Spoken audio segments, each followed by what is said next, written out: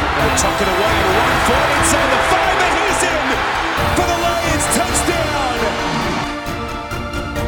Barry Sanders turned around a defensive back about 3 times. Wow. The guy is trying to tackle him, but he's got his back to Barry because he can't find him. He'll take it. Here's a touchdown, Lions. Holy mackerel, what a run by Barry Sanders. Detroit, there will be a 15-yard penalty on the kickoff, but the play is not reviewable. What up though, One Pride? This is the Roar of the Lions UK podcast, the podcast where One Pride goes worldwide. My name is Anthony Fitzpatrick and this is episode 143. Don't dance with the sun god or you will get burned. Thank you to everyone who's joining us this evening. If you're thinking it's a little sparse in the room at this moment in time, that's because it is. It just appears to be me for the pod this evening. Hopefully we've got a guest joining us in about half an hour's time. We do have a Minnesota Vikings fan joining us. Hopefully Steve set it up, so we will await him at about 8 o'clock. But until then, you've got me.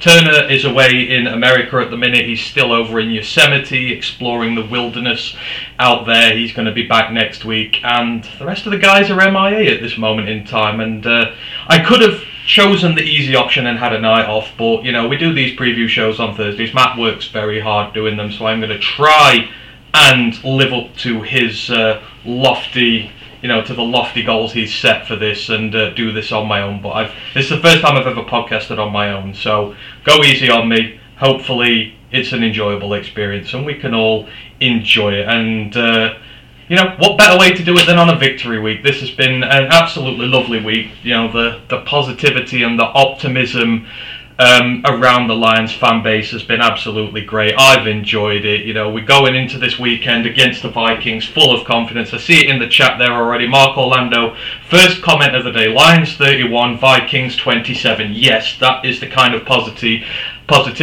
I am here for. Debt Fanman says, so I found Turner's new job. Turns out he's just another turncoat as he starts at the goal line for USMNT. Oh, Matthew Turner's announced as the goal. Is that what he's doing? Is he over in America playing football? Well, soccer. All right. Well, we'll give you that. I mean, if the Lions beat the Vikings this weekend and there's 2 straight victories while Turner is in America, we are going to open him up to being adopted. So if one of you wants to adopt yourself a Matt Turner as a good luck charm while the Lions keep winning, then you absolutely 100% can have him. Grandize is in the chat as well. It says, what's good, old chap? Welcome to Detroit, Dan Campbell, jolly good. Appreciate it, Grandizer. I appreciate all the recommendations you gave me for Vikings content contributors. I've been speaking with Jade today. I'm hopefully going to sort a show out with her on Monday for the Vikings. She couldn't do today, so we're going to do the Vikings review show together on Monday. Hopefully I'm going to talk to her and we're going to get that sorted. Frog Crop is in the building. Micro Mike is in the building. He goes, what's up, Ant-Man? What's up, Mike? Trying to do this one on my own today, but I am no Luke G. I am no Micro Mike. These guys are the creme de la creme of solo podcasting, but I hope I can do a good job for you this evening. Thank you everyone who's joining in. If I'm done in time, Mike, I will come and join you later, yes. And thank you to everyone who's joined us on Twitch as well. David Reinford69 is in the building. Dan Pask is in the building. Thank you to both of you for joining this evening. Again, hope I can do Matt justice by doing this on my own. So, as we say, we are here for the Minnesota Vikings preview. Just need to do a little bit of housekeeping first, then we'll crack on with things. So, Detroit Roar of the Lions UK's Discord channel, if you're not already involved and you want to be in a vibrant community with lots of Detroit Lions chat, with lots of positivity at the moment, then just let me know and I will hit you up with a link for that and you can come join us. The Roar of the Lions UK college football podcast, myself and Ryan did that last night. It is up on audio now as well. The flight of the Jayhawks. We were talking about the Kansas Jayhawks amongst other teams who have really started off this season quite damn well considering how they've done in recent years. We also had a look at some of the individual players who've been impressing us so far on the college circuit, as well as doing our breakdowns of the games and our preview of the week coming up. So if you like your college football, you want to hear a different view of it from over here over the pond, then go check that out for us. We really do appreciate it. We're a member of Lions Nation Unite, along with wonderful contributors like Mike on here, who's in the YouTube chat at the minute. It's Herman Moore's pet project. Lots of Detroit Lions contributors making content by the fans for the fans. It is really wonderful indeed. And obviously, like and subscribe on the Twitch, the YouTube, all those usual channels if you don't already. We've broken 500 on YouTube. I think we're nearly up to 560. We're over 100 followers on Twitch. We've just broken 2,500 followers on Twitter. We're really trying to up our numbers there, get ahead of some of the other UK-based NFL team pages on there, because we are still one of the lesser ones at the minute. But 2,500 is not a bad starting point. And again, thanks you to everyone who's joined us this evening. So I'm going to crack on with a little bit of Lions news first. There has been a little during the week, not anything majorly major, but in terms of injuries, there is a bit of unfortunate news. So John Kaminsky, our defensive lineman, he will be out of action for a few games. He's had surgery on his hand. I think it's a thumb injury. So he was the waiver wire pickup we got from the Atlanta Falcons. He has had a hot start to this season, currently leads the team in pressures. I think he's up at about 10. They're already in double figures. Considering some of the guys we've got on this line, that was a big one for us. So hopefully he gets well soon. He's not gone onto injured reserve, so hopefully that means he might be back within the next 2 or 3 weeks. But as big a blow as this is, not too concerned about it at this moment in time, because I think the depth at interior defensive line is pretty good at the minute. Isaiah Buggs has been playing really well. Aleem McNeil has been playing really well, especially against the run. We've been doing well in that aspect compared to what we normally do. And of course, we've got Big DT just waiting to get his chance in the team. Demetrius Taylor, you all know me, I'm one of the biggest fans in the world of him. I think he's going to come in and do a very admirable job in Kaminsky's absence. You can slide him up and down that line, you can put him on the interior, you can move him out to the edge a bit, you can make him a little bit of a mismatch nightmare, and hopefully, where one door closes for the time being for Kaminsky, another opens for another guy. Next guy, step up, do your job, earn your place, keep this new depth to this team going. I think a lot of this depth is really pushing some of our first team talent at the minute. It's great to see. You want to see the competition for places. They're pushing each other harder. People seem to be doing better because of it. I mean, like Kaminsky, like Buggs, they weren't really meant to start this season. Both of them have come in and they've played really damn well, but that's because they know they've got DT stuck right behind them in the pecking order, and if they make a mistake, he's going to come in, he's going to take their spot, and they might lose their chance. So, it's great to see this new depth in the team there. But hopefully for Kaminsky, he's back soon, and we really await his return. And in news that we are really not used to, the Detroit Lions have been ranked 16th in the NFL power rankings. Seriously, that's taller. That's higher than me at this point. That's lofty heights which we have not reached in some time. I believe our pod historian, I'm calling him our pod historian, Ash, now worked it out. It has been a few years since we were ranked so high, but it is yet another indication that the NFL is starting to take notice of us as the Detroit Lions, because we put in a really good performance over the Commodores last weekend. Dominant, some might say, in a lot of aspects of it, and it's been reflected in how they're ranking us at the moment. So, and even in some other cases, other outlets have us ranked even higher. I think it's just ESPN who didn't, because they don't watch football and they don't know what they're talking about. So, it's nice to see the Detroit Lions getting some respect there in the power rankings. If you've got any questions or anything this evening, feel free to whack them in the chat there. It will help me get along and segue into little bits and whatnot. Brian Schock has joined us in the chat. Says if you're trying to up your Twitch numbers, I've noticed a hot tub seems to help. Ooh. Well, steady on there, Brian. I don't think anyone wants to see me in a hot tub. I mean, could be wrong, but I very much doubt it. Unless you pay me in a Twitch subscription to not do it, which I guess the numbers could really go up. So, okay then. So if you do give us a Twitch subscription, I won't get in a hot tub. Right, let's do that. Let's see how that works for us on the Twitch numbers. Appreciate that there, Brian. Right, so what else have we got? So, before we talk about the game, the Vikings and the Lions, as like I say, I'm hoping I'm going to have a guest on with me to discuss this one-on-one pretty soon. But in the meanwhile, I do want to have a discussion about a few players. I have some things I need to pontificate about, some things I need to say, because, this Lions fan base, certain players, there's a lot of things said about them, and sometimes I think they're a little harsh, sometimes maybe not harsh enough, and there are a few players who I kind of want to just discuss before we go into this. So, the first guy I want to talk about, because there's been a lot of chatter this week, and it's Jared Goff. So, our quarterback, Jared Goff. I mean, I'm not going to come out and say that I have ever been the biggest fan of Jared, but I have also been on the boat where he went through a really rough year last year. Been let go by the Rams, been blamed for all the Rams' problems, coming to Detroit where he wasn't really wanted by the fan base, having that rotten start in the first half of last year. That's not easy for a quarterback, especially when you're a confidence-based guy like Jared Goff, and it was very difficult. And yes, there were a lot of gripes to be had about him, but you saw towards the back end of last season, and you've seen at the start of this season, that his confidence is returning, that he's playing better, that he looks a completely different quarterback to the guy who first arrived here. And that is a byproduct of what happens when a team believes in you. I mean, they could have made the decision to cut him early this year, get rid of all the money. I know Matt was suggesting it partway as a thing they could do with him, but they haven't. They've backed him, they're surrounding him with weapons. We've got the offensive line sorted, we've got the run game sorted.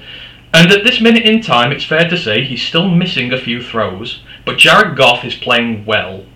And I don't think it should be something illegal to be able to say that, because the second you start saying positive things about Jared Goff, the second you start saying nice things about him, there's a section of the fan base who generally tend to come on you saying, oh, you're a Goff apologist, oh, you want to keep him here for years, oh, he's terrible and he's not the long-term future of this franchise. And it's like, pump the brakes a little bit. There is a universe where at this moment in time, and this is where I'm at the minute with Jared Goff, right now I am appreciating Jared Goff for what he is doing for this franchise as a quarterback. He has shown that he can help us win games. Yes, it finally helps that we've got the run game here to help him, but a lot of quarterbacks rely on that. Having a good run game, putting themselves in better situations, and helping us win games. You've seen a lot of the criticisms against him. He's not good under pressure. Well, he kind of put that to bed against Washington. He was under a lot of pressure all day against Washington. He made some great clutch throws, something else that he's been accused of not being able to do on a lot of occasions, under pressure. This is a guy who's really working hard for the Detroit Lions at the moment and is helping us to win games. So there is a universe where, right now, I appreciate the hell out of him. What he's doing, the amount of effort that he's putting in, and getting his just desserts, really, because, like I say, last year was a horrible year. At the minute, he looks like he's enjoying his game. He looks like it's fun. And that's what you want. You want to see your quarterback relaxed. You want to see him taking control of his offense. It's something we've asked of him for a long time now, and he's finally doing it. That doesn't mean that you can't also envisage a scenario where you're thinking about quarterbacks in the draft next year, where you're thinking about a long-term future without Jared Goff here, because I know for a lot of us, he isn't the long-term future, but it doesn't mean that if you're appreciating him now, that, you're not thinking about the future. I think there is a world where you can back him now and still be thinking about the future, and I just feel like there are a very critical group of guys out there in our fan base who are saying that you can't do both. But for me, I'm really happy with what he's doing. Yes, he is still missing a few throws. He's been, let down by a lot of drops as well. But I just wanted to say for the moment that Jared Goff, I'm really happy with what you're doing for this franchise right now. You're helping us win games. That's what we need this year. We need to win games. We need to get some confidence. We need to show that this rebuild is for real. So, I just want to say you can do both. You can back him now while still looking at the future with possibly someone else there. So I just wanted to get that one off my chest about Jared Goff there. I think he's taking a bit too much criticism at this moment in time. Yeah, Mike, I've been extremely reasonable with Goff. I mean, I am. I just think of the extenuating circumstances when he arrived here was just, I just feel sorry for him as a person. having to go through all that, and now that he seems to be doing well, I'm glad he is. I'm glad he's happy. I'm glad he's looking like a lot better quarterback at the moment, and let's ride this train. Let's hope he can get us to a few more wins with this additional run game he's got there. So we'll see with him. So that's all I've got really to say about Jared Goff at the minute. Just let's be happy that he's doing well at the minute, but that doesn't mean that we can't think about the future as well, because franchises always need to adapt and change as the system goes on. It's just a thing that they do. So yeah, just wanted to get that one there. Next guy I wanted to have a little chat about, Logan Stenberg. So this is a very difficult one. So anyone who has watched this podcast for any meaningful amount of time over the years knows I've been a very big fan of Logan, and I've understood the length of time they've taken in developing him. It's taken 2 years for him to get in this team. He had a lot of problems coming out of college, with his technique, a bit too aggressive. There are a lot of problems that needed to be ironed out, and I was really glad when opportunity knocks, right? Tommy Kramer was meant to start this season. Logan's hung around. They've obviously seen something in him which they believe can be worked upon, and you've seen in the games that he can do. He's shown something, and he's shown a hell of a lot of hard work and effort to wait for so long for this team to develop him and come in the team and make his mark. So he's had let's just say he's had a half and half start to this season. His run blocking has been tremendous. You've seen some of these schemes the Lions have been playing. I mean, I was reading that article today about the Lions run game. I mean, I've learned of phrases that I never knew existed. All these schemes they're learning, the trap, wham, long trap, the duo, counter duo, the counter, super counter, YY counter. There's even one called Zorro. I don't know why they've got one named after a figurative Mexican hero, but here we go. And that's what I said. There's a lot of people who've been saying that maybe we should drop Stenberg because the pass protection side of his game has not been great, and I get that. It's been pretty poor to start this season. The run blocking has been really good. The pass blocking has been really suspect, and it's a question of what do you do with him? Do you take him out this team? Do you give him a breather? Do you try and do it more? And with Jonah Jackson, the injury at the minute, whether is he going to play, is he not? I've seen a lot of people suggesting you should move Skipper over to right guard, take Logan out, and again, I just want to make my views clear on this. I think you should stick with Logan Stenberg at right guard.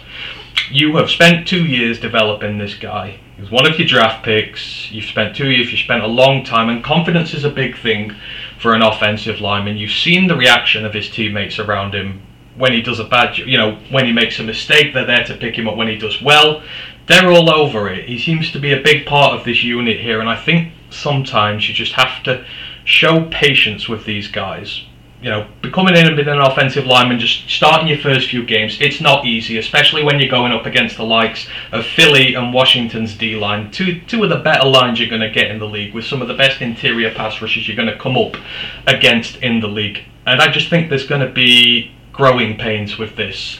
The example I wanted to use here is someone else who's done this. So you look at the San Francisco 49ers. They've just gone through this, a bit of a shorter problem with Aaron Banks, but they drafted him the year before last, barely played last year. I think he got about 5 snaps, something like that. Going through camp this season, they started putting him in with the firsts, they started putting him in pre-season. He looked awful. He was racking in some really bad grades, especially for his pass protection. He was really struggling with his game there. And again, this is another example of a rookie who's come into the team, who's having to deal with a massive step up in competition. Obviously, you're in the first team. There's a lot of pressure on you here. And, coming into the season, coming into the regular season, 49ers fans were like, oh God, what's going to happen with the interior? I don't know what's happening here with it. And he's actually started really well. His first 2 games, he's played lights out. I know they lost to the Bears, but that wasn't really on the line there, more due to the fact that they were playing in a swimming pool. But they've stuck with him, and they're reaping the rewards from that. And I want to see if we can do the same with Logan. I think if we show a little bit of patience, as I say, this run game is a monster at this moment in time, and he's part of the reason. He's quite agile. A lot of the runs, they go through the left. You've got Skipper, you've got Decker sort of pile driving into the first unit of defenders. Then you're pulling all your quicker, more agile guys over from the right to come around, make the blocks. It just looks perfect. I think you have to keep Logan in for this time being. Obviously, there's a limit as to what he's going to get, but I think there comes a point where you have to stick with him for a bit, show confidence in them, like we did with Jared Goff, really, and hopefully you will start seeing the hopefully you'll start seeing the results of that pretty soon. I don't know what everyone else thinks in regards to it, but I think you should stick him in the team. I mean, Micro Mike says we have no choice but to keep him for now. I mean, you've got the guy from the Browns in. You've got a couple of backup options in there if you didn't want to, but I think you just have to stick with him for a little bit of time, and hopefully you will get the benefits from that. Michael Sestembo was drafted by Quinn Trisha. Yeah, he was, but I mean, the one thing Quinn Trisha did, they did get the lineman right. So again, not saying we should keep him in all season. I'm not saying there should be a massive grace period for him, but over these first 2 games, you've seen the run blocking's really good. You've seen within 1 game he cleared the penalty sit-up. Those 2 false start penalties he got in the first game, you didn't see any of that in the second. So he's learning. All these little fine-tunes to the game are getting there. So I think you stick with him a little bit more, and then you make the change if you're going to. But I just think it's a bit harsh to let him go right at the minute. I wouldn't dispense with him right away. I wouldn't be moving Skipper over. I wouldn't be trying to get that, because I think the chemistry is there. So I just wanted to say that there about Logan Stenberg. A few of the others just quickly wanted to mention DJ Chark. I know that's a topic of discussion at the minute, how he's not gelling into the team currently. There's been a couple of drops there, not really been targeted, and you know what? It is a little bit of a worry at this moment in time. Paying him $10 million this year, it is an investment, especially in a team that doesn't have a lot of money to spend at the minute. We obviously probably bought him in with the case of being the number 1 receiver for now, but again, whilst I'm a little bit concerned about him, I'm also going to just pump the brakes again a bit there and see what happens when he gets a little bit more into sync with Jared Goff. Because, I mean, let's not forget, this time last year, Amon-Ra wasn't seeing any targets from Goff. Sometimes it takes a guy time to work into the team, to get the trust of his quarterbacks, to get the targets there, to get the rhythm going, and I think this might just be the same with Chark. Obviously he's coming back off injury as well, so you've got that. But I think just sometimes with Jared, it takes a little bit of time to earn his trust properly. And whilst Jared has Amon-Ra to throw out, while he has Swift to throw out, while he has this abundance of targets he likes to throw out at the minute, I think it might be a bit slow integrating DJ in, but maybe they'll spice things up a bit with the offensive play calling when it comes to the passing. But at the minute, it's not too much of a problem. So yeah, I'm a little worried about DJ, but again, let's give him a few more games, just see when the rapport with Jared Goff is built, and we'll see what goes on with them two there. And the last one I really wanted to mention was TJ Hawkinson. So again, this is something that's getting debated a lot at this moment in time. TJ, obviously the deadline for maybe giving him an extension, for giving him more money, is coming up at this moment in time, and I know there's a big debate on whether he's worth it. There's even chatter about him himself, because he doesn't look himself at this moment in time. The production's down at the moment. There's been some drops. He's not looked like himself, which is weird, because again, he's had the injuries, but he's looked healthy this year. And it just doesn't seem to be clicking at this moment in time. Michael says, are you concerned about Hawkinson's production after we exercise the 5th-year option? I mean, at this minute in time, I'm not unduly concerned about the production. And all I'll say about this is, when TJ first came here, and in the years subsequent since, he's always been one of the main targets. I know year 1 he kind of got a pass because we had Golladay, we had Jones, etc. We had a few targets here. Again, sort of wide receiver ones who took the coverage away from TJ. So he almost got, he didn't get the coverage. He didn't get the attention of the defense that he's had in recent years. So that kind of gave him a free pass to do well when he first started here. And then in the subsequent years, especially last year, you've had a lack of receiving targets. You have had a system where you've kind of had to throw to TJ. He's been the main guy. He's been the number 1. And when he's not been injured, he's done pretty well for us. And, I kind of get that, because you didn't really have anyone else to throw to. This year, we're in an offense where there are a lot more targets around. You've got Amon-Ra who's come out, you've got DeAndre Swift working out the backfield, you've got DJ Chark who's now here, you've got Reynolds, you've got Raymond. There's so many more options here for Jared Goff to throw at than when TJ first arrived, and I think that he's suffering as a result of that because he's not the number one target anymore, yet he's still one of the most, he's still one of the targets on our offense who gets most attention from opposition defense. You see how close they get to him. Sometimes he is doubled up with a second guy, and I think now that he is sort of that lead guy, but there's a lot more people to throw at, he's just suffering a little bit of that. Goff can afford to go elsewhere because the coverage is less on other guys.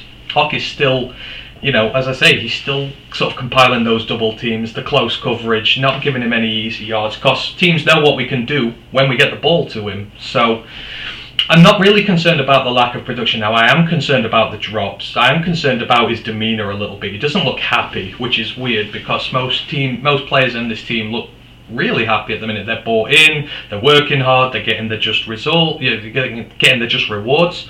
So the demeanour does concern me. I know he's gone on the injury list this week. I don't know whether he's got something that's bothering him. I know that clutch catch he made on Sunday, that looked really painful. I don't know if he got injured then. That sort of big diving one he plucked out the middle of the field. It looked very awkward when he landed. But I hope that he rediscovers his form and that he's looking better. As for the contract, I see a lot of people around talking about how he's going to get top 5 tight end money, how he's going to get a massive contract, etc., etc. And all I would just say at the moment is we don't know what TJ's demands are for a contract. Because he is a smart guy. He will know that the production for a top 5 tight end has not kind of been there on his resume so far. He knows that he's had injury worries. He knows, especially this season, that things aren't quite going to plan for him. Everyone was saying last year when Charles balled out, Charles Harris, he's going to ask for massive edge money, he's going to cost too much for us, let's let him go somewhere else and someone else pay him. When in the end, Charles took a very friendly team deal here. For both of us, it works for him and it works for us. And it's kind of like, he knew, he'd only got the 1 year of production. He'd come to a team who trusted him. He came to a team where he's rejuvenated his career. The two parties kind of met halfway in the middle. So, I always tend to try and take a favourable side with the player here. I don't want to assume that TJ's going into Brad Holmes' office asking for top 5 money for tight ends. And I don't think he will be. And if there's a situation where you can extend him, if you can incentivise him as well, bring that price down a little bit, having going forward, then I would 100% keep him. I think he works well with this offense when he's healthy, when he's going well, and I just don't want to assume that he's asking all this, because it makes a player look bad when you say, he's asking top 5 tight end money, etc. And we don't know. That makes him look like he just wants money and that he's not interested in here, and we don't know that yet. And like I say, he might be. I might have got this completely wrong, but it's just a weird one with TJ at the minute. We'll see what happens come the end of the season. I don't know if a contract will get done during this season. It'll probably be next off-season because it'll be his 5th-year deal and get done. But let's see how he does this year, and let's see what the talks are like. And who knows, we might be surprised. He might stay on a good deal for us and we're not paying him Darren Waller or anything money. Because at this minute in time, you obviously don't do that. But I don't want to have to go back into the draft to find another guy either. I'd rather my picks go elsewhere. So that's everything in regards to TJ for now. I know there's I know he's a very controversial subject at the minute. I know some people are pro him, some aren't. I can see it in the chat here. So we'll see what happens with TJ going forward. Let me just quickly check Twitch, make sure I'm not missing anything. Oh yeah, Dan's in there. He says regarding DJ Chark, he just needs a bit more time. I agree 100%. I think Chark and Goff will get there eventually, like Amon-Ra and Goff did. Just got to give them a bit of time. But the offense ain't exactly struggling at the minute, so any problems we have on offense, they're obviously not affecting it that bad, so we can afford to live with some of these issues until they get resolved. Right, that is everything in terms of the news, in terms of players I wanted to chat about. If there's any players you want my opinion on, etc., again, just put them in the comments. I will do them as we go along. But I'll go down into I'll start the Minnesota Vikings preview now. I'm hoping that I will get joined by a guest on, but if not, then we'll just go through it and we will chat together about this one. But all I'll say is I'm really looking forward to this fixture this weekend. I mean, when we did our preseason predictions, I think most of us on the podcast predicted we were going to lose this. I'm pretty sure I predicted we were going to lose this just because of how good this offense for Minnesota can be, and you didn't know about our defense. Is the new defensive line going to click? Is the secondary going to get better, etc., etc.? But I tell you what, after watching that performance against the Commodores on Sunday, I'm going into this one with a lot of hope. I was on Lions Nation Unite the other day and I did say we would suffer a narrow defeat, but I felt awkward saying that. It didn't sit right with me, and I'm thinking, should I really be predicting a win here? But at the same time, I didn't want to predict a win because I just don't want to get too far ahead of myself and raise my hopes. I'd rather keep being surprised and have my spirits lifted up than jump a little bit too far and be brought back down. But I know a lot of people think that we can go out and win this, and I'm going to say I agree. I think that we can win this if we get the game plan right with it. I think we've every chance in this game here. It's on the road against the Vikings. If you can come out of this with a win, you are making a huge statement in the NFC North, because we kind of presume these guys are the second team in there. Matt reckons they're the best team in the NFC North at the minute. I mean, they did kill the Green Bay Packers week 1, so you can go there and make a statement. They've had one less day to rest up for this. I know during their training today they just did a walkthrough. They weren't doing full padded sessions. Given the intensity, the grit of our side, the upset is very possibly there. Jordy Manchin says Lions 31, Vikings 17. I mean, I'd like to think that, but 14 may be a little too much. I think this is going to be a very close, very tightly contested game, but I think that we can win. But if it's 14, I'll be absolutely delighted. So let's just take a look at a few of the bits in here. Matt usually does the breakdowns for these and does them a hell of a lot better than I ever can. But I will do my best. So a lot has changed since last year. The last time we met the Minnesota Vikings, for me, it was the turning point of the Dan Campbell regime. You saw the rise of Amon-Ra St. Brown. Amon-Ra has not had a bad game since we last played against the Minnesota Vikings. A star was literally born when he got that last second touchdown against Cameron Dantzler. And I remember very clearly saying on the podcast after that game, that is that moment there, that touchdown pass is where it all changes for Dan Campbell. That is where his reign truly begun, because you finally got over the line, you finally won a game, and most importantly, you saw the confidence come to this team. The confidence it gave the team was amazing. You saw how we ended the season. We ended it +5. We ended it at 500 over the last 7 games, 3-3-1. It just completely rejuvenated this franchise. We could believe in Dan Campbell for this, and it was a great victory. And they were on the verge of the playoffs, and we helped defeat them for that. It was a really big, really signature win, and you've seen the fruits of the labour since then. Now the Detroit Lions are a completely different prospect to when they were playing the Vikings last time. This is a confident team. This is a team that is a lot better than it was back then, even when we beat them. You've seen the players are developing at a rate of knots. They're learning how to win games. This is a confident juggernaut compared to the team that the Vikings faced when they last played us, and it's all changed on that one victory there. Like I say, it just gave you the belief to go up to that next level. Had a great off-season. Obviously, we have with the draft, the new players we've got in. This is a much changed side from them, but so are the Vikings.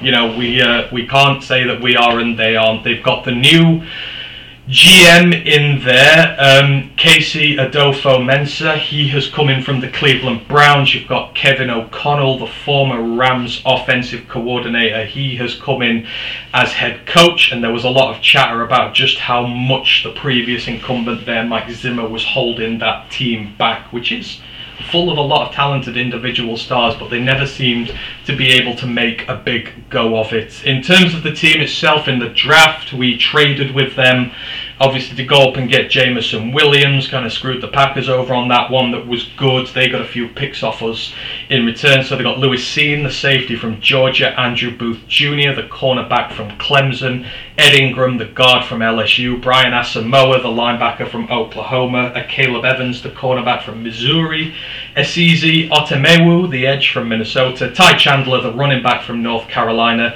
Vidarian Lowe, the offensive tackle from Illinois, Speedy Jalen Naylor, some of you will know him, the wide receiver from Michigan State, and Nick Muse, the tight end from South Carolina.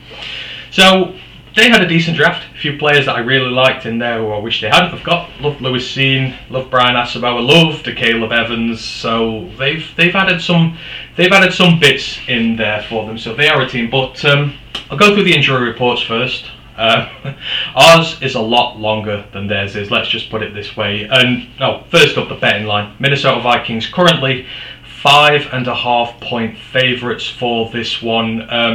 At the start of the week it was 7.5 before Monday Night Football, so that has retracted by 2, and it just seems to be shrinking the closer we get to the weekend. The Vegas ain't so keen on betting against us now at this moment in time, and it's showing in the betting lines there.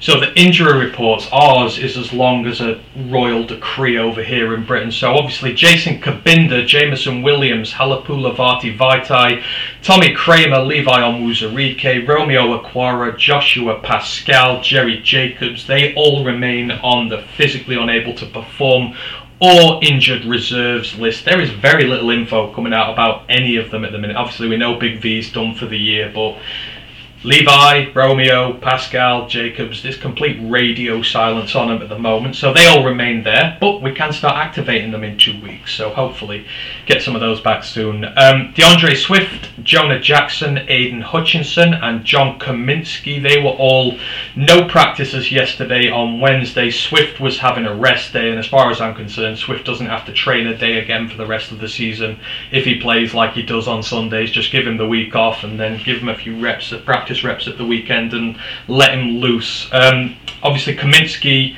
he's injured, he's not going to be back for a few weeks, we are not going to see him. Jonah is still nursing his finger injury, and Aiden got himself a day off in his recovery from his, I can't remember, is it a Charlie horse? You have the weirdest names for injuries over there, but yeah, he had a Charlie horse, something like a stinger on his leg or something, so they've given him the day off in regards to that. Frank Ragnow, Amani Oruwariye, TJ Hawkinson and Juju Hughes were all light participants in practice. Ragnow's injury designation has changed from his groin to his foot, so I don't know whether it's a change in injury or whatnot, but the fact that he's practicing is good. It was very limited by all accounts, his training, but the fact is he's still training, which is a good thing.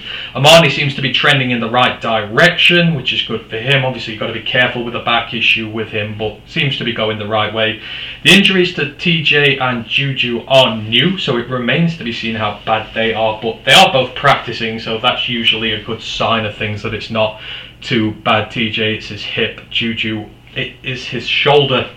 In good news, Ifeatu Melifonwu, our cornerback, and I will keep calling him a cornerback till the end of days because I hate the move to safety, he is back to full practice. He's been that way for nearly 2 weeks now. He is braced for a return to action, which quite frankly we're desperate for. We really need Iffy back in this team, whether it's at corner, whether it's at safety. He seems primed and ready to go. Hopefully we see him against the Vikings this week.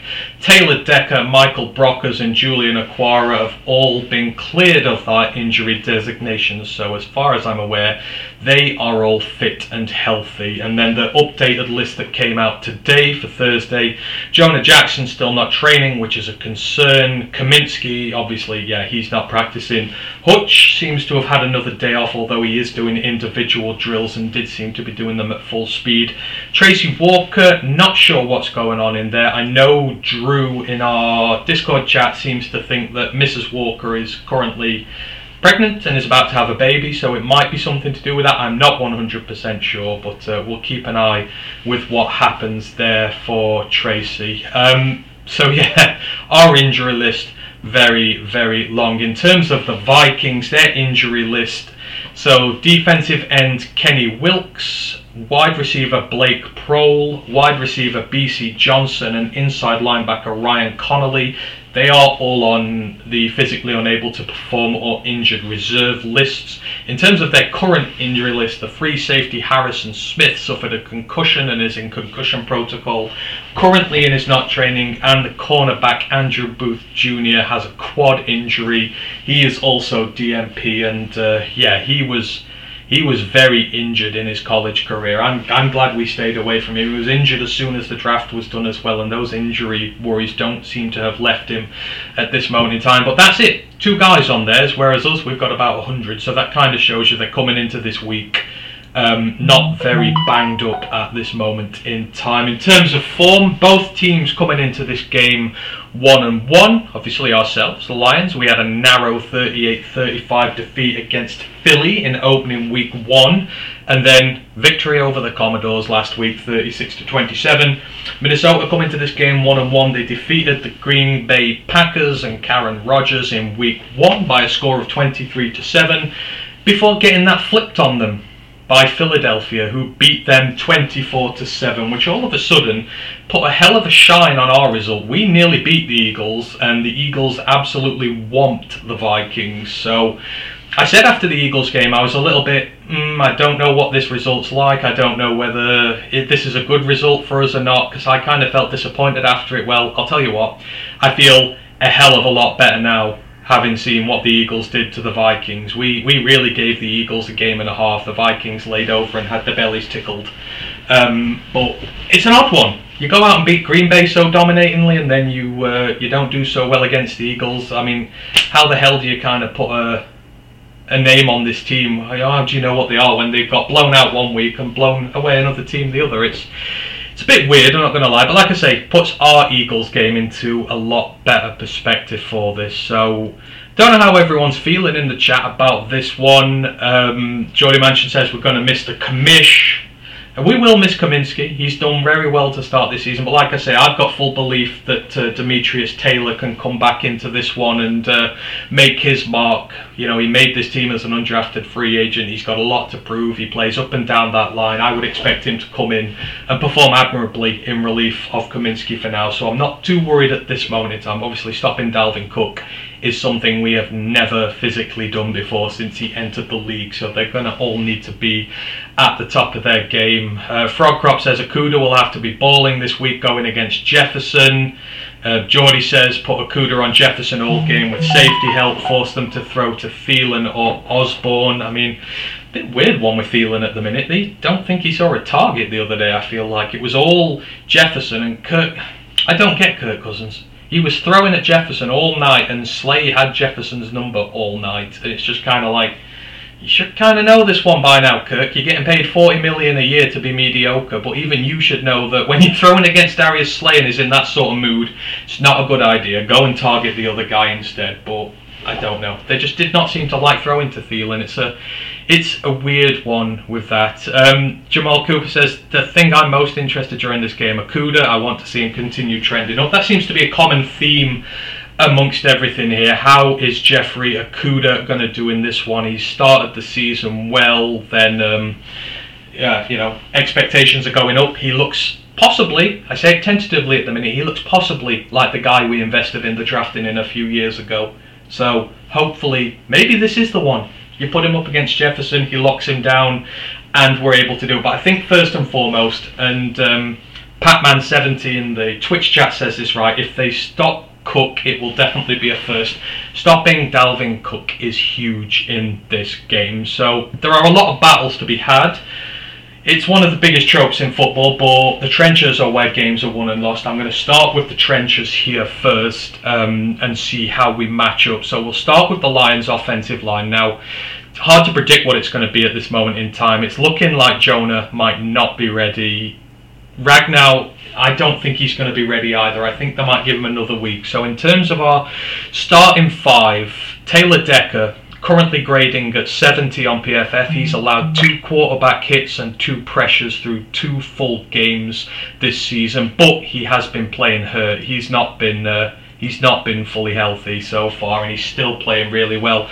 Dan Skipper, he's grading at 67. He allowed 1 sack and 2 quarterback hurries through the game against Washington. Brand new position for him, first ever career start. That was a pretty good game as far as things go for Dan, and he rightly got a lot of praise this weekend. Evan Brown, our centre, he's just Mr. Reliable at this point. No pressures allowed in the game against Washington. He graded at 84 in pass protection, 68 overall. He had a tremendous game, probably the best backup centre in the league. If I can't think of another one off the top of my hand who is as good as him. Right guard, so we get to Logan here. Logan's where it drops. His PFF grade is 20. He's allowed 10 pressures in 2 games, including 2 sacks, 5 quarterback hits, and 3 quarterback hurries. He's been very solid in run blocking though, so this kind of evens out the bad grade. The run grade's really good. The pass grade's barely gotten off the ground so far, but we have to forget, this is only 2 career games he played so far, so he again is new to the position really. Penei Sewell, our right tackle, well, he's just been amazing. No one's talked about Penei this year, but that's really a good thing. He's grading 74. 1 sack, 2 quarterback hits, and 1 quarterback hurry given up in 2 games. It sounds like a lot, but he's actually pass blocking really well. And don't forget, he's playing next to Logan as well, which won't help when you're trying to help a rookie along with you in the line. But he's been solid in both aspects of his game. And Detroit have given up just 23 pressures on the season, which, that's really good for us. The Minnesota D-line, now this is where there's going to be a huge battle on our hands here. So you've got Zadarius Smith and Danielle Hunter, probably one of the most fierce pass rushing duos in the NFC North. Some might say the NFC in general. Zadarius Smith, he has a 69 grade on PFF, where 7 pressures, he's got 1 sack, 2 quarterback hits, 4 quarterback hurries, 5 tackles and 6 stops, so he's been effective setting the edge as well as rushing the QB. Danielle Hunter's got a 68 PFF grade, quite similar. He's got 4 pressures, 1 sack and 3 quarterback hurries. Defensive tackle Dalvin Tomlinson, he's also the other big one on that line. He's grading at 65. He has 4 pressures with 1 sack and 3 quarterback hurries. And you got some other good production on that line as well. Ross Blacklock, he's got a couple of pressures. You've also got who's the other one? Patrick Jones II, he's got 3 quarterback hurries in there as well. So for the most part, they've been doing pretty good. They have 31 pressures on the season so far. They've gotten 7 sacks, 3 quarterback hits, 21 quarterback hurries. So that's saying that they are getting home to the quarterback, but when they're getting home, they're sacking him. They're not just getting the hits, they're not arriving late. It's showing there's a little bit of speed in that line there, and this is going to be another tough test for the Detroit Lions offensive line. Obviously, it's a bit beaten, it's a bit battered up. Our tackles are doing really well, so it makes me think, are they going to move Hunter? Are they going to move Smith a little inside? Are they going to target the guards? I feel like they might in this one. I feel like that's going to be the strategy, because Penei and Taylor are doing really well at the minute, and I feel like they might go here. So I don't know what you guys think. Offensive line for us, defensive line against them. Are you worried? Is there someone there who is concerning you? I mean, when it comes to the run game, both teams are struggling to stop the run at the minute. Minnesota are giving up 5.3 yards per carry against the run. It ranks 28th in the NFL. The Lions are 1 spot above them in 27th. It's 5.1 yards per carry. So they are vulnerable against the run. So if you are able to get in a situation where you are able to run on this defensive line, they've shown that they've got a lot of problems dealing with it, and you can, this is a weird one for Minnesota. You've not been able to run on them so much over the years, but it seems to be a legit problem for them. I know they've played the Packers, and I know they've played the Eagles, and people say they're really good teams, but our offense is just as good as theirs, quite frankly. Both of those sides, our offense is just as good. So you will kind of figure that they're going to struggle with the same problems that they have with the other 2 teams as well. Yeah, I know. Thank you, Grandizer. I know when Mike starts. I ain't going to bore you for another 45 minutes, do not worry about that. Jordy says, I think our run game will do well. I hope we game plan for the pass rush, throw in some screens, quick slants, etc. I agree. I think that's the way to go here with our offensive line. Run the ball through them, negate what Harrison and Zadarius and Daniel can do to you. We did it against Washington. We kind of negated that pass rush a little bit by being able to run the ball so much. That line wasn't able to have the effect on us that it does on other teams. So it kind of seems, game plan the same. Run through them, run heavy. But, our offensive line's doing well. Just 23 pressures through 2 games. Minnesota, on the other hand, we'll switch it over. We'll talk about the Minnesota offensive line against the Detroit Lions pass rush. How are you all feeling about this? Are you confident that the Lions' new and improved pass rush can get it done against the Minnesota Vikings offensive line? I've got the things here with me. So the Minnesota offensive line, unless injury hits, seems to have been pretty consistent this year. The left tackle, Christian Darrisaw, he's grading 62. He's given up 5 pressures, including a quarterback hit and 4 quarterback hurries, but no sacks. The left guard, Ezra Cleveland, grading 64. He's given up 8 pressures, a sack, 3 quarterback hits, 4 quarterback hurries. The centre, Garrett Bradbury, grading 61. 6 pressures given up, including 2 quarterback hits and 4 quarterback hurries. Ed Ingram, he's the new guard from LSU, just drafted this year. He's been starting. Actually, one of the highest graded guys on this line, so he's grading at 68, but he has given up 7 pressures, 1 sack, 2 quarterback hits, 4 quarterback hurries.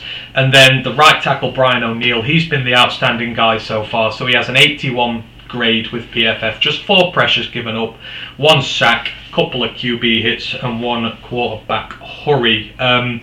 So the Vikings, they've given up 33 pressures this year to Detroit's 23. So that offensive line been more leaky than ours has. I would guess at a thing that we've been running it a bit more, but still, the pressure is there to be had. They've only given up 3 sacks though, so they've given up a lot of pressure, but not a lot of end production. And again, you've gone against the Vikings, you've gone against the Eagles, you've gone against the Packers, very competent defensive lines, so getting sacks has been tough on Kirk Cousins so far. Getting sacks on Kirk Cousins has been really difficult for the Lions for years now. I hate how guarded he's been against us, but you see here, the weakness on this line is in its interior. Cleveland 8 pressures, Bradbury 6, Ingram 7. The tackles have been playing really well. The interior of this defensive line is where they have been struggling. So can we expose the interior of that defensive line? Can we rush Kirk Cousins through the middle? Because that's where a lot of the pressure has been coming from, and that's where most of the success has been had. Obviously, this would have been a lovely game to have Kaminsky in with his 10 pressures so far, but you still have Aleem. We've got Demetrius Taylor. This could be a great game for Demetrius Taylor. If you can get him against the interior of that line who are leaking pressure rates at the moment, maybe he's going to be able to get in and have an impact on this one. And might you bring Aiden in? Bring Charles in? Bring them a little more to the interior like they might do against us. These are two offensive lines where the weakness at the minute is interior when it comes to pressure on the quarterback. So who can win that one on the day? Mark Orlando goes, Hutch is going to tickle Cousins' belly. That seems to have tickled a few people, yes. I hope he tickles Cousins' belly. I want to see Kirk Cousins sacked time after time after time after time. The only time I can remember him getting sacked by us is when Tracy sacked him and then got called for that stupid penalty, which never should have existed at all. That was an absolutely terrible penalty given, but I want to see good things from our defensive line this week. I'm not going to lie. You know, Darrisaw and O'Neill, the tackles have been doing well, but again, like Washington, you've got Charles Leno, you've got Cosme there. They ain't the elite of the league. There are going to be a lot better tackle pairings in here. They've done okay so far. The Packers have not found a way to overcome it. Neither have the Eagles, but we've got depth along the line. Hopefully we can exert pressure from all over and cause some mistakes there and really get after Kirk. You know, when you put Kirk under pressure, he makes a lot of mistakes. He really does. So yeah, that's where the weakness in the Minnesota offensive line lies. In terms of the Detroit pass rush so far, been very successful this year. Like I say, Kaminsky, he leads the way. He's got 10 total pressures, a sack, a hit, and 8 hurries. So he is out of this one. After that, Aiden Hutchinson, 3 sacks, all against Washington. You've got the 6 quarterback hurries in there as well. Charles Harris has 5, a sack, a hit, 3 quarterback hurries as well. Julian Okwara, you know what? I've said a lot of, not bad things, but I've been very critical of Julian Okwara. His ability to stay healthy and be consistent in his game are 2 things we have not seen yet. But he came in relief last week. Just played the 1 game, 5 pressures already, got a quarterback hit, he got 4 quarterback hurries, and I believe I saw the stat out there that he has the best pass rush win rate in the NFL at the minute at 38%. So even the guys who are coming in relief are doing well, and that's what I meant earlier when I was talking about the depth on this team. People are fighting for their positions like they've not had to fight for positions here in years. So the pass rush has been successful, and like I say, with who the hell are we playing? With the Vikings, 30 pressures on the year so far. The Lions have 50. So through 2 games, we've already got 50 pressures. I mean, I don't think we hit that till like halfway through the season last year. Romeo Okwara was our leading pressure rusher last year for a long time, and he was injured after week 4. We've got 6 sacks, we've got 10 quarterback hits, and we've got 34 quarterback hurries. So again, there's still a little bit of work to do in terms of moving those, equating those hurries into production, getting the hits, getting the sacks.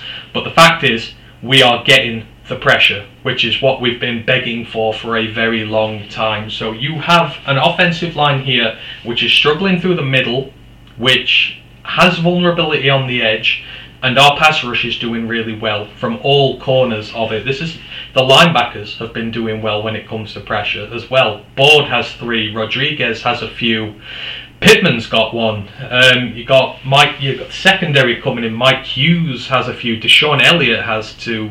Aleem has 2 through the middle. Anzalone has 2.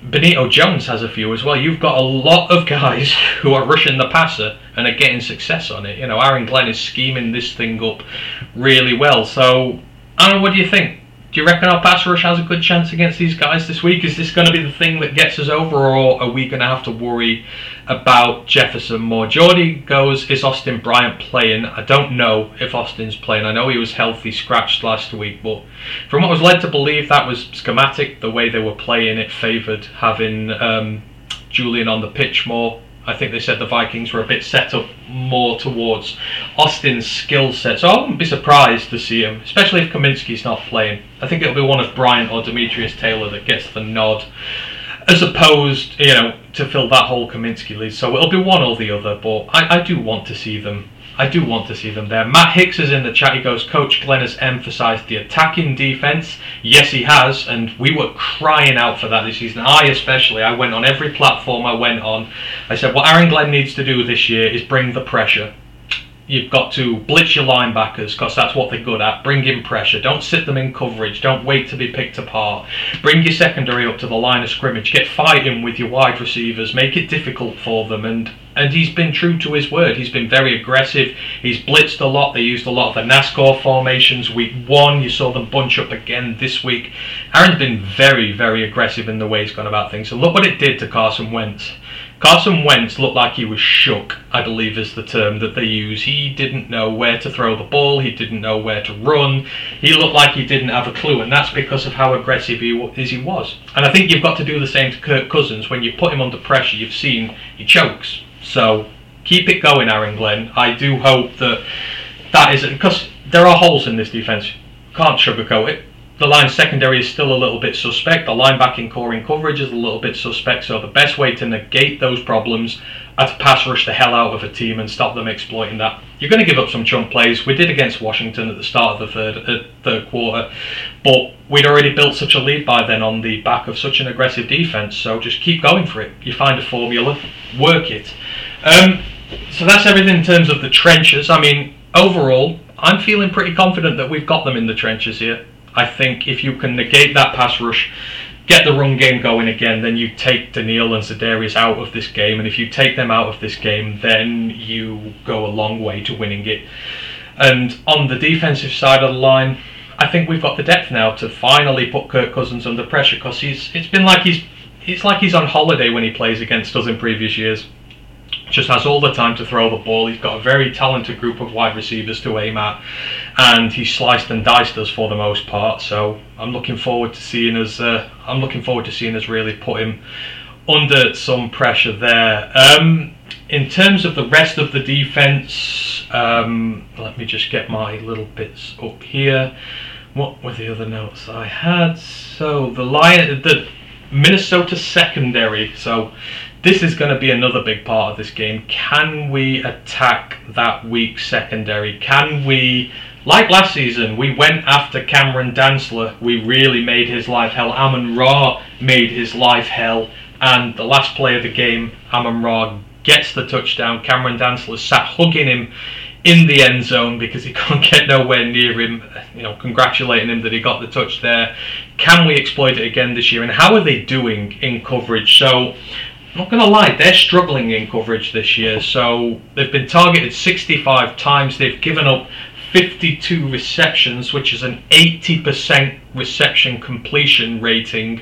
I mean, there's some really bad ones here. Jordan Hicks, the linebacker, he's been targeted 12 times. He's given up 11 receptions for 154 yards. Cameron Burnham, the safety, I believe he's come in relief of Harrison Smith, who got injured the other day. He's given up 4 of 4 for 89 yards. Chandon Sullivan, the cornerback, targeted 10 times, 9 receptions given up, 99 yards given up. Harrison Smith himself has been struggling. Targeted 9 times, given up 8 receptions, 63 yards. They've really been struggling. In fact, the one who's done the best out of this, statistically the highest graded defender on the Minnesota Vikings team, is Cameron Dantzler. He seems to have come up this year. He's been targeted 13 times. He's given up 9 receptions, but only for 57 yards, so he's not giving up much per play. Whether he's dropping off a bit then making the tackles, I do not know. But what I do know is there is a weakness here in this secondary. They have not been good defending against the pass, and with us and our arsenal of weapons we have here now, you have to look at that as an advantage. I mean, this could be the game where TJ pops. When a linebacker is this bad in coverage, 11 given up on 12, you stick TJ on him, you make that mismatch, and you go all the way after him. Eric Kendricks, the other linebacker, he's been doing a lot better. Targeted 6 times, given up just 2 receptions for 25 yards, so he's been a bit more confident. But there's your weakness. Jordan Hicks is struggling like hell. He's the lowest graded defender on that team. There's your mismatch. Get TJ, put him in against him, and really go after them. So there are definite weaknesses here. Now, I'm not going to say that Minnesota are a bad team. They're not. They're one of the best. They're one of the better teams in the NFC North at the minute, and they've gone up against 2 very good sides in the Packers and the Eagles. But the fact is, we have an offense just as good as them too. We see what the weaknesses are here. Your defensive line is good. Their defensive line is good. So you've got to stay away from the pressure situations, the 3rd and longs. You've got to stay away from that, otherwise they're going to hurt you. You run the ball on them, over 5.3 yards per clip, get it into short distance situations, get your tight end on the linebackers, have a go at them. Aim it downfield, get on some of these corners, the secondary guys who are struggling in coverage, their morale's down. Take some shots, make some plays. It can be done for them here. So, it's there to be had, but at the same time we have to look at our own defense as well. We've talked about our defensive line, which has been doing really well, but the secondary, it's had its struggles as well so far. So looking at us, we've been targeted 65 times in the air. We've given up 48 receptions, so that's 73% completion rating against us pass-wise to Minnesota's 80. Mike Hughes has given up 10 receptions on 11 targets for 131 yards. Hefe's been doing really well. Targeted 10 times, given up 7 receptions, but only giving up about 6 yards per play. So he's been doing alright there. But Rodrigo, they have been getting off to Rodrigo a bit in coverage. 7 targets, 6 receptions there. Amani Oruwariye, 8 targets, 5 receptions, 69 yards. Anzalone, 5 receptions on 7 targets, 37 yards. I mean, there's a little bit of a mixed bag here at the minute, but on some days they have been picking us. Mike Hughes got cooked against Washington. Something has to be done there. I know that much. Hughes gave up, I think it was 9 completions on 10 passes for the better part of 100 yards. He had a really bad day, so we're going to have to hope. Don't put him on Justin Jefferson. That's the first thing there. I think, as you guys have been saying in the chat, Jeff is ready to be put on the cornerback one, on the wide receiver one, I reckon. I think he is ready to do it, and I think you give him a good show of faith. You say, right, you go and lock Justin Jefferson down and let us deal with Adam Thielen, let us deal with KJ Hamler, Osborne, or all the other guys that they've got in there. I think Jalen Reagor is there now as well, so you've got to have a speed guy ready. I know he's not done much so far, but this Minnesota team, they do have weapons, so you've got to give it some respect. But in our case on defense, it's the same. The plan is the same as what you did against the Commodores. You get lots of pressure through your defensive line, be aggressive on defense, get some turnovers, and you take your lumps on the secondary as and when you do, because let's face it, Cousins will put something down on us at some point. Justin Jefferson will burn us a little bit at some point. Just accept it's going to happen and go out, be aggressive, and get the turnovers before they do. So, I don't know, I feel like these teams overall are very well matched up. I know I've kind of gone through that in a bit of a messy order and whatnot. I've tried to break it down into groups and what we're going to do here with it, but I think on offense, we've got a quarterback who is confident at the moment. We have a really good running game. They have a really good running game. Offensive line, ours is better. We're run blocking well. We've got a good offensive scheme here at this moment in time. Certainly, we have the strength to their defensive weakness. We can hit them where it hurts, where they're not good. And similarly, them with us. They can throw it deep on us. They've got the speedy receiving threats to have a go at this secondary. And they've got a quarterback who's older, he's wily, he seems to always find his way out of pressure there, and of course you've got Dalvin Cook in as well, so that's first and foremost in this game. You've got to stop Dalvin Cook running, plainly and simply. So there are a lot of keys. I know I've gone through a lot of this in detail in mine, so the keys to victory here for me. So on your offense, you have to establish your run game. Get yourself in second and short, get yourself in third and short, and then unleash the passing game, because they're struggling in coverage. They're struggling a lot in coverage. And if they're trying to blitz us, trying to get at the quarterback, and we've got a whole field to aim at with some of our receiving threats, we're going to have a lot of success against them. But it is vital that you establish the run game, as we have been. On defense, again, it's your trench warfare. This is where we invested. This is where we're good. You have to stop Dalvin Cook from running the football. I know that's incredibly obvious, but that is how you beat this Minnesota team. He didn't do much against the Eagles. Am I talking about the Eagles? Yes. Didn't do much about the Eagles. The Eagles were just able to pick that team apart. You saw how the Eagles did it. I mean, their secondary is a lot better than ours, so we can't beat the Vikings the way the Eagles did. That secondary helped them a hell of a lot in that game. It got the turnovers, it kept Jefferson quiet. We can't do that. But they didn't get the pressure on Kirk Cousins. If we can get the job done on Kirk Cousins, put him under pressure, stop Dalvin Cook from running, that's how you win this football game. And can we win this football game? You're absolutely damn right we can win this football game. I think that you're coming in with a team who is full of confidence. The Vikings have had one less day to prepare for us. Like I say, they have not trained fully today. They've just had walkthroughs. So, they're tired. It's showing. They are going to have one day. This is the good thing about our schedule this year.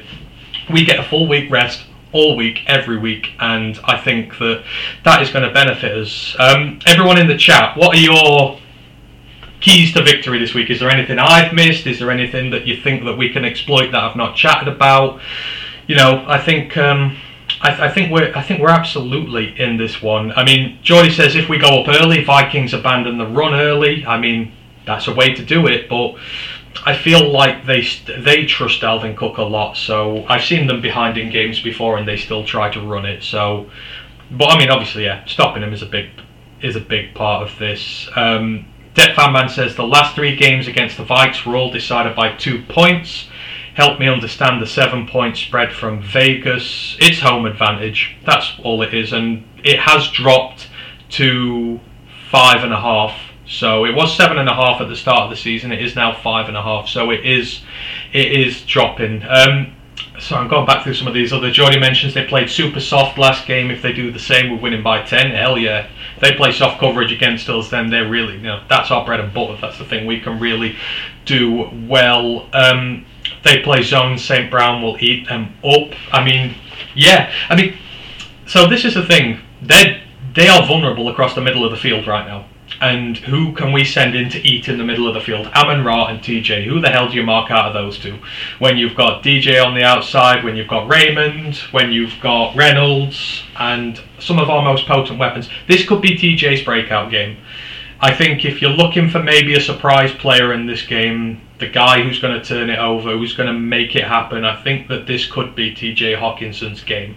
You've got the weak-sided coverage linebackers there who are going to struggle like hell against him. And our offensive line can keep Goff protected long enough to exploit that. So I'm interested to see. This is going to be a good test of the Detroit Lions' credentials. A road game against the Vikings. Now, right, we've done a few bits for the predictions already, but put your score predictions in the chat. Let's see, how confident are you this week that the Detroit Lions are going to win? I want to know what you think the score is going to be and why you think the score is going to be that way. And if we don't, is it the end of the world for you? Because like I said, a lot of people said when we lost to the Eagles, it's not the end of the world if you lose against them. Is a defeat against the Vikings, if you keep it respectable, if you fight hard, you play hard, and they just end up in the better team on the day, you're too fussed about what happens with this one? I mean, it's an odd one for me, this. When we came into the season, I didn't expect to win it. I put it down as an L. I thought they were going to have their way with us at home. I think we'd split with them. But now, I just have this kind of little inkling of confidence that we can go there and cause an upset. We've got the day's rest. The team's fighting hard. We are injury prone. And the great thing is that all the backups are standing up and been noticed.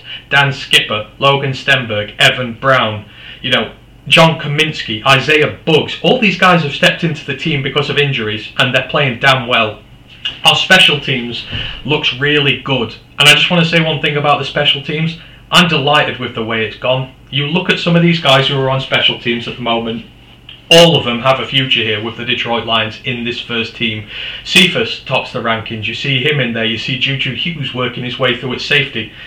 For so many years we had career special teamers here, and they were just here for special teams, and a team like the Detroit Lions can't afford that. We have a special teams full of guys fighting to get in this roster now. You got Malcolm Rodriguez in there making plays. You got Derek Barnes in there making plays. You got all these guys on both sides of the balls in making plays. I just love to see it. I'm just really happy at the moment with this team. I think it's been great, and our special teams, we know how good it is. Is it better than the Vikings? I don't really know how their special teams is doing. It's the one thing I didn't dive down into, but I think we can win this one. Jordy says 31-17 Lions, let's go. Mark Orlando says Lions 31, Vikings 27. I don't mind this. I really, really don't mind this. So in the Twitch chat, Flyout Condor says 36 Lions, 34 Vikes. David Reinfurt says 24-27 to Minnesota. The home field advantage is too much. Hey, that's fine. If it is just a 1-point score and it's a home advantage thing, it's not the end of the world.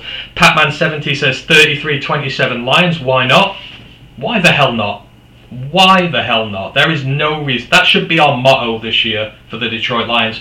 Why the hell not? When you say we can't do something, why the hell not? We have a team full of players who are energized, they're passionate, we know they have grit in them now because they can win games. So why the hell can't we go and win this one? Dan Pask says 35-24 Lions. Whew. All these victory things, it's getting me pumped, I must say. I'm really, really loving all these positive results coming out the chat here. I just think we can do really, really well with this. Grandizer's pumping everything up. Let's go Lions. Let's get pumped. One pride. Brian Shock says Lions 38, Vikings 31. Frog Cup 35-24 to the Lions. Matt Hicks, Lion 35, Minnesota 14. Luke 182777, 42-17 to the Lions. Roderick Burrell, Lions 49, Vikings 20. They don't look that great on defense, and the Lions are going to want to get their first away win. DJ Chark is going to catch those drops. Oh wow! I just feel like I'm ingesting Kool-Aid through the screen. I absolutely love this. You know what? What the hell? I said on LNU the other day that we might lose by a little bit, but why not? Why can't this team go there and beat them? We've seen what the Eagles did to them. We've seen what we did to the Eagles. We hung with them. The Vikings could not. There is no reason we can't go to Minnesota and not win this one. So I'm going to join in with a lot of you. I'm going to say 33-27. The Detroit Lions win against the Minnesota Vikings. And I am going to say that my player of the game is going to be TJ Hawkinson. I'm going to say 9 catches, 130 yards. I think he's going to absolutely gash the hell out of them. Just to end all this today, who's the player of the game? Who's going to be the guy that gets us over the line? Who's the one you're looking forward to seeing most? We'll end it with that. Let's get some love out there for the players to end this stream. I'm just really hyped and looking forward to this game now. It's going to be ever so good. We'll go watch this. Watch it on Game Pass over here. So Patman70 says DeAndre Swift. He also says this should be a very good game. I think it's going to be a very good game. I think it's going to be a very competitive game. And I think if the Vikings were not already, at least respecting this team and what it can do, then they will respect this team very damn soon. Much at the end of Sunday. I think they're going to be really surprised. And if they underestimate us, then we are in with a shot of this one. I'm going to say that we are in with a shot on this one. Geordie Mansion, Swift gets over 200 total yards. Chark gets 2 tudders. Love it. Love it. Obviously, of course, it is going to be a team effort. If we want to win this one, the whole team is going to have to perform like it did against the Washington Commodores. Both sides of the ball. In that first half, that was the most dominant performance I have seen from the Detroit Lions since Caldwell left. And I'm just going to say that out right now. There has been nothing since then that was as dominant as that half, because both sides of the ball worked in tandem, highly aggressive, just did not take their foot off the gas, and Washington could not get back into the game because of it. So I absolutely love this, and I hope that we're able to do the same again. Roderick Burrell says Jared Goff, he does really well against the Vikings. He does. I mean, I think we quickly forget Jared Goff. When it came to that game-winning drive last season that Jared Goff led, I remember being in the Roar of the Lions. We were doing a watch-along at this time, and I don't think one person at that point said he was capable of leading that drive to get us the win. I think we thought it had gone, and he shocked us all. He got his passing right, we got out of bounds, we moved it down the pitch, and he finally delivered that dart. And I have never squealed in delight as much as I did when that went in. I was just so happy for Jared Goff with that. He did have a good game against them overall, so of course Goff is going to have to ball out again, and they are facing a confident Jared Goff now, who is on the charge. 7 touchdowns, 1 interception. He's one of the best quarterbacks over the last few of the last few games in the entire NFL at the minute. He's one of the informed guys. So why the hell can't we go there and beat them? So I love it. Det Fanman says Swift with big pass receiving yardage to work towards his 1,000 goal and my fantasy success. I don't know whether that one's fantasy based or reality based. I think maybe there's a little bit of, but no, I really hope he does. So gonna root for him for that one. But I'm just gonna root for this whole team, man. Isn't it just fun watching this team at the minute? They're playing well, they're playing hard, and they're not just losing gracefully anymore. They're starting to win games. They're starting to show that they have the grit, which is what Dan Campbell says. Overcome problems, overcome opposition. That is what we want. That is what we're seeing. And if we can go to Minnesota and put a dub down this weekend, then I'm fully going to start talking playoffs. I mean, that might be cool, lady, but that's just how good I'm feeling at this moment in time. Mark Orlando says Lions offense will prove first 2 games are not a fluke. Absolutely. We need to keep this going. We need to keep the points going, show that this is not a flash in the pan. Dan Campbell set the expectations for this season. This team is going to be better. This team is going to win games.